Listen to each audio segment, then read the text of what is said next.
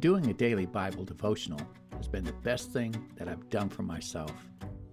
My time in the Old Testament only proves to me again and again and again that the heart of man is deceitfully wicked above all things.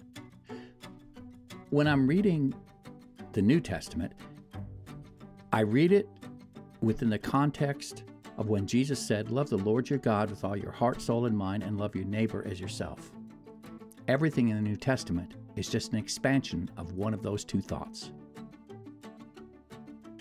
Those are the two lenses through which I think with my mouth open as I read through the Old and New Testaments. Join me, won't you, for another adventure in Coffee, the Bible, and Page.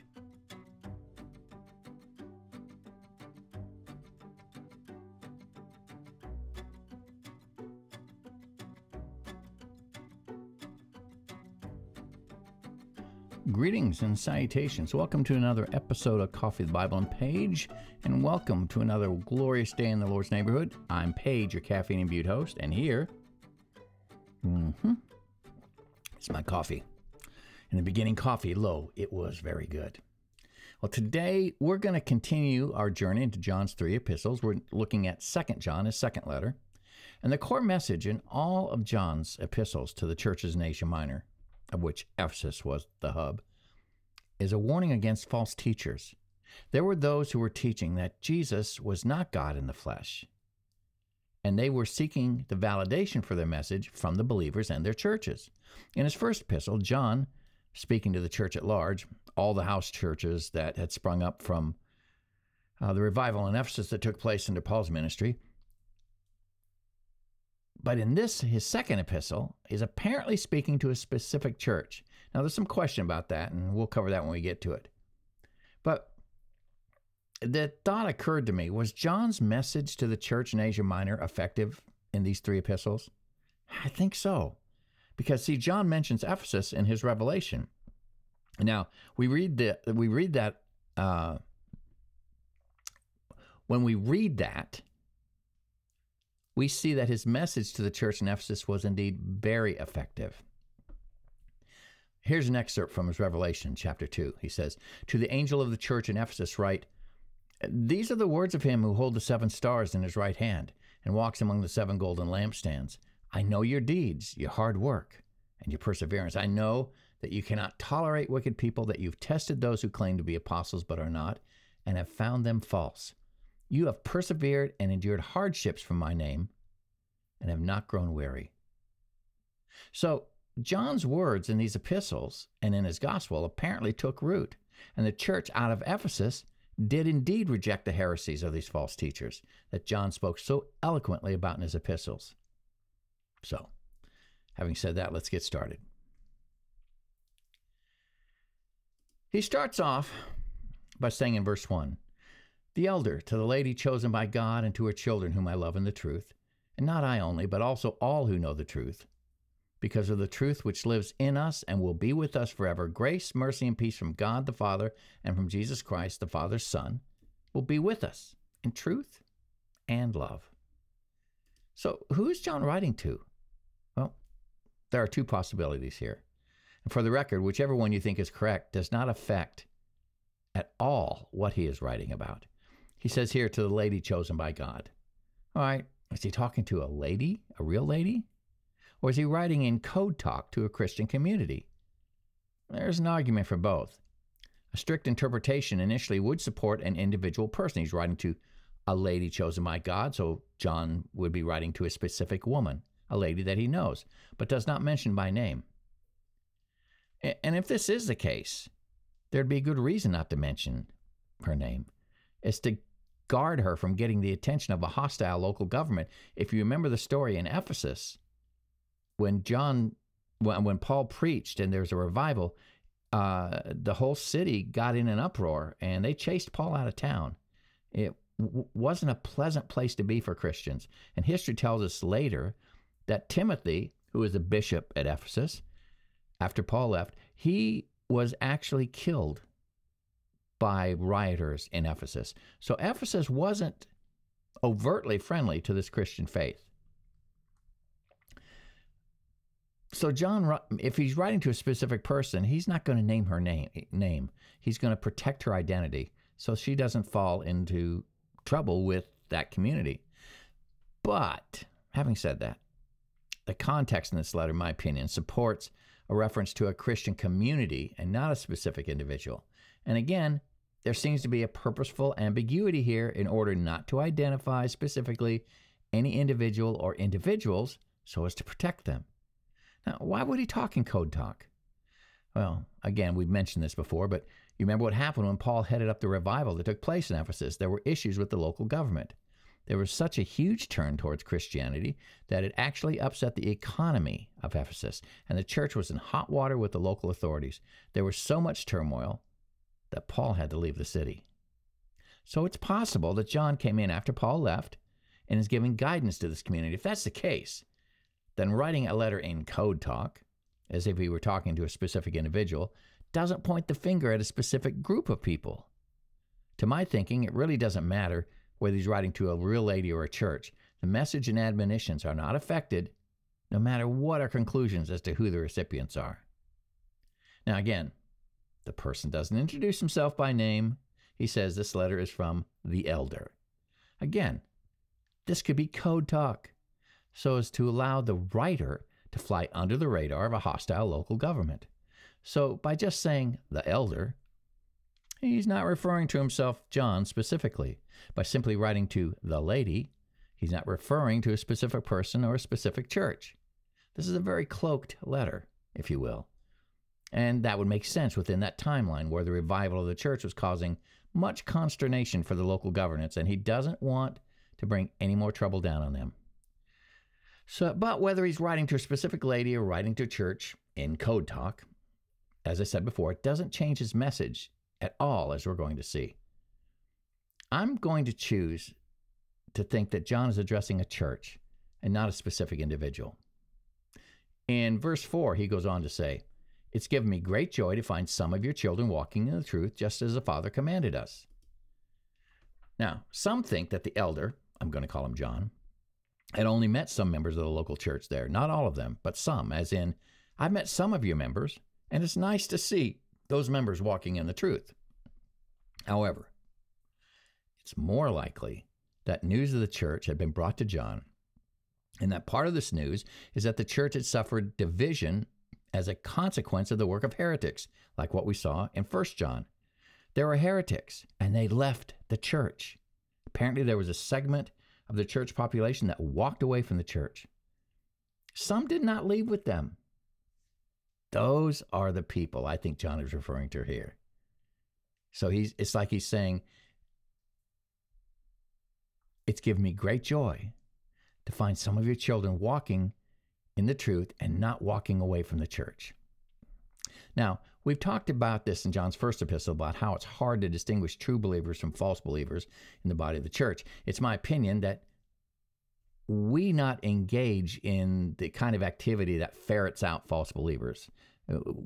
God is not calling us to do a witch hunt here. He's laying out strict instructions as to how to identify them, but let them identify themselves. Trust me, these false believers will show their heart and their allegiances eventually, and eventually these false believers will leave. If the truth of the gospel is preached plainly and simply, eventually it will offend, and the heretics will leave. So he's rejoicing here that not everybody left, and again, he's comforting them that did not leave. He goes on to say in verse 5, "And now, dear lady, I'm not writing you a new command, but one we've had from the beginning." You know what that command's going to be. "I ask that we love one another. And this is love, that we walk in obedience to his commands. As you've heard from the beginning, his command is that you walk in love." And this is important. 4 times in verse 4 through 6, the author uses the noun command. This is his way of making clear that what he's saying is a direct expression of God's will. And how does one know that one is fulfilling that will? Well, John says the test of love is obedience to God's commands. And the test of obedience is whether one walks in love. It's a circular argument. The test of love is obedience. The test of obedience is love. Love of God must result in obedience to the word of God, but love comes first. The Christian faith is a relational faith. Just as I change the way I live because I love my wife, so the true believer changes the way they live because they love God. Jesus' own love was manifested by his obedience, even unto death, right? Love of God can ultimately be expressed only in action and truth. Do we love a brother and sister? Are we prepared to die for them? Obedience that does not lead to the life of love in which we love one another even unto death, that's not obedience offered to God. That's just rule keeping. Not to love means to remain in darkness, in death. Hatred of one's brother is obedience to and gratification of one's own evil nature, and not obedience to God. That has nothing to do with God. I've referred to my relationship with my wife again and again because it's a good example of how this process works. If I love my wife, I'm going to act like I'm married to her, right? I'm not going to chase after other women. I'm going to do things with her needs in mind. I will place her needs above my own. If I'm going to be married to her, I'm going to act like it. And there won't be any doubt in anybody's mind who watches us who I'm married to. And I do these things because of the love I have for her. I don't do these things to manufacture love for her. I love her, and then I do these things. So the cycle of obedience and love is they just kind of feed each other. And that's what John is saying here. Love of God results in obedience to the word of God. Now, he goes on to say in verse 7, I say this because many deceivers who do not acknowledge that Jesus Christ is coming in the flesh have gone out into the world. Any such person is the deceiver and the Antichrist. Now, these deceivers, the precursors to the Gnostic world, have been classified as what is called Docetists, Docetist. This flavor of Gnostic belief denies the reality of the human nature of Christ. They don't believe that the Christ is God coming in the flesh. They come up with all sorts of other wild definitions, but they don't accept that Jesus is God in the flesh. And the truth is, you can't call yourself a believer unless you believe that Jesus is God in the flesh. Now, this is a sly move by these false teachers, because if they can convince you that Jesus is not God in the flesh, then they are dismissing the claims of Jesus himself. And if you don't believe that Jesus is God in the flesh, then you're flying in the face of apostolic fathers and their teachings. And if you can remove that truth from the Christian world, then you're also removing, in essence, the law and the prophets, the Hebrew Bible, our Old Testament. Why? Because the Hebrew Bible was a foundation that Jesus and the apostolic fathers taught from. So if they deny that Jesus is God coming in the flesh, they're also pushing the Hebrew scriptures aside. And once that's done, then they can make the truth anything they want it to be. So as you can see, this is a very dangerous road that they want to drag Christian believers down. In verse 8, he goes on to say, watch out that you do not lose what we've worked for, but that you may be rewarded fully. Anyone who runs ahead, or you could say anyone who goes too far, and does not continue the teaching of Christ does not have God. Whoever continues in the teaching has both the Father and the Son. If anyone comes to you and does not bring this teaching, do not take them into your house nor welcome them. Anyone who welcomes them shares in their wicked work. It's pretty hard words. See, I've seen this time and again in my 48 plus years of being a Christian. I've seen Christian leaders rise to prominence and gain incredible notoriety and fame in the world. They established television networks. They became well-known teachers in their church community. Yeah, maybe I'm being too harsh. I'm up for that. I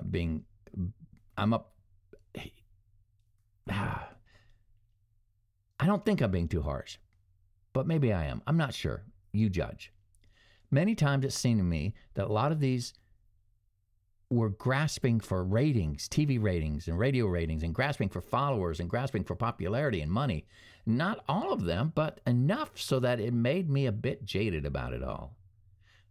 I can think of several television preachers who have come crashing to the ground after years of preaching the gospel. They've become involved in sexual improprieties or greed, and everything in the world crashed around them.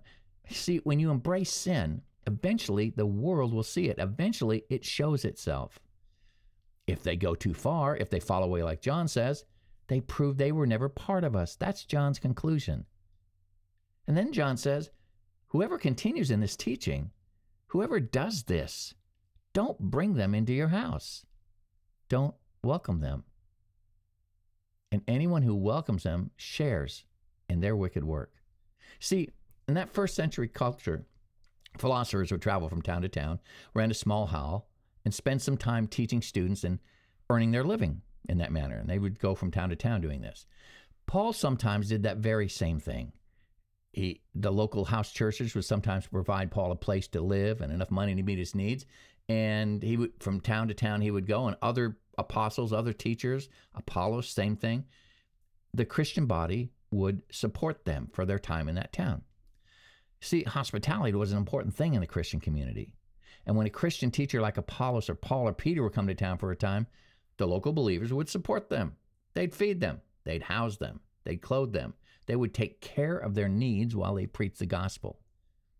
But these false teachers would come to town. They'd rent a hall, and because they were preaching under the name of Jesus, they would expect the same support from the Christian community. These false teachers were trying to take advantage of that hospitality. And John is saying, look, if any of these people come to you, don't do that. Don't take them into your house. Don't welcome them. Don't even give them the courtesy of a traditional Christian greeting, because anyone who welcomes them shares their wicked work. If a false teacher comes to you, don't bring them into your house or welcome him. Don't treat them as brothers in the faith. They are not. They are deceivers. And thus it would be a mockery of the Father and a sin against Christ to give those who deny the Son and hate fellow believers any place of respect within the community of faith. But wait, isn't John the apostle of love? Aren't we called to love our neighbor? Yes, we are, to meet their needs when they're in need. But when somebody is coming to the body of Christ, purporting to be a teacher in the body of Christ, and what they teach is false, John says you're to push them to the side. You're not called to be violent, not called to be rude. You're not called to do anything except close your doors to them. Don't give them Christian fellowship. Don't give them support, because they are not Christians. They're not believers. They're active enemies of the truth of God by the fact that they're trying to teach heresy in the name of Jesus. And they want to do this with the blessing of the community of the saints. They're purporting to be a teacher of the gospel, and they are heretics. You're not to have anything to do with them. Now, John does not suggest that the church and her children deal with false teachers in hatred or retaliation. He counsels that the false teachers be kept at a distance, lest their heresy destroy the church. In verse 12, he goes on, I have much to write you, but I don't want to use paper and ink. Instead, I hope to visit you and talk to you face to face, so that our joy may be complete. To the children of your sister who has chosen my God. The children of your sister who has chosen my God sends their greetings. Now, either he's talking to a specific lady, or if he's talking to a church, then he's also saying here, other churches send their greetings. Other churches join you in your joy. I tend to think that's what he's talking about here. That's his code talk for churches. And he says here, I don't want to use paper and ink to write anymore to you. Again, I'm wondering if that's because he just doesn't want to take a chance of getting them in trouble, and he's going to just show up and face-to-face deal with things. See, that finishes up 2 John. That's where he leaves it. And again, I'm not sure if he's talking to a specific person, if he's talking to a body of believers, but I have my suspicions. I really do think I'm leaning toward the side of him talking to a body of believers. It doesn't change the message. And what's the message? If these false teachers come to you, don't welcome them. They deny that Jesus is the Christ. They deny that he is God in the flesh. Don't welcome them. Now, how does this equate to what we do in the church today? Well, we're called to discern. We're called to have our eyes open. And anytime somebody argues against the truth that Jesus is God in the flesh, they're showing you a couple things. First of all, they can't be a believer and believe that.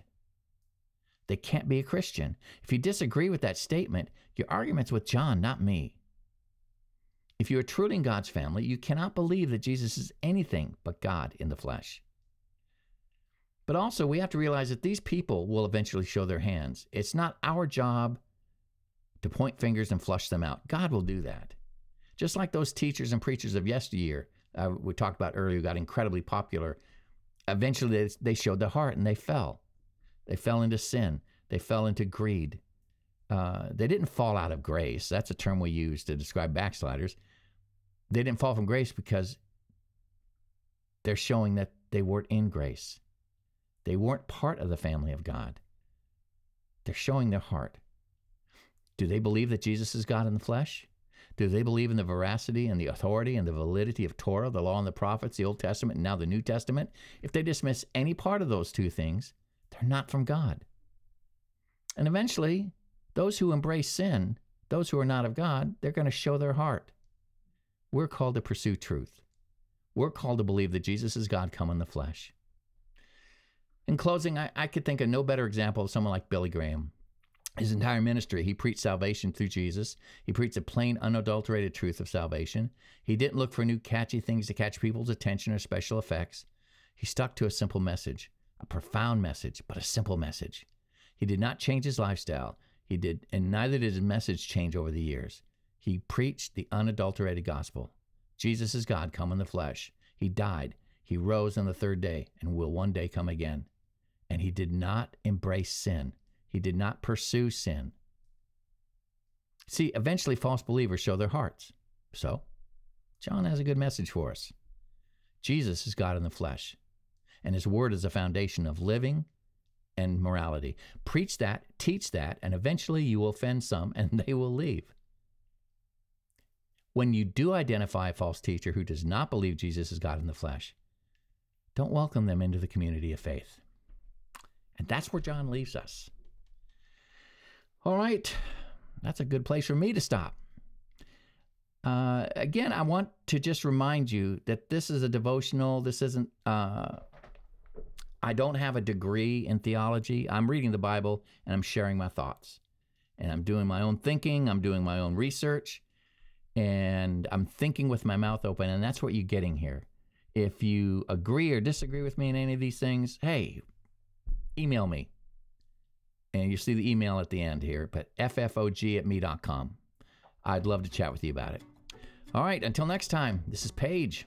Here's my coffee. Folks, I'm out of here. Have a great day. Bye-bye. I believe in God, the Father Almighty, creator of heaven and earth. I believe in Jesus Christ, his only Son, our Lord, who was conceived by the Holy Spirit, born of the Virgin Mary, suffered under Pontius Pilate, was crucified, died, and was buried. On the third day, he rose again. He ascended into heaven. He is seated at the right hand of the Father and will come to judge the living and the dead. I believe in the Holy Spirit, the Holy Catholic Church, the communion of saints, the forgiveness of sins, the resurrection of the body, and the life everlasting. Amen. So, what did you think about today's Bible devotional? Email me and let me know your thoughts at ffog@me.com.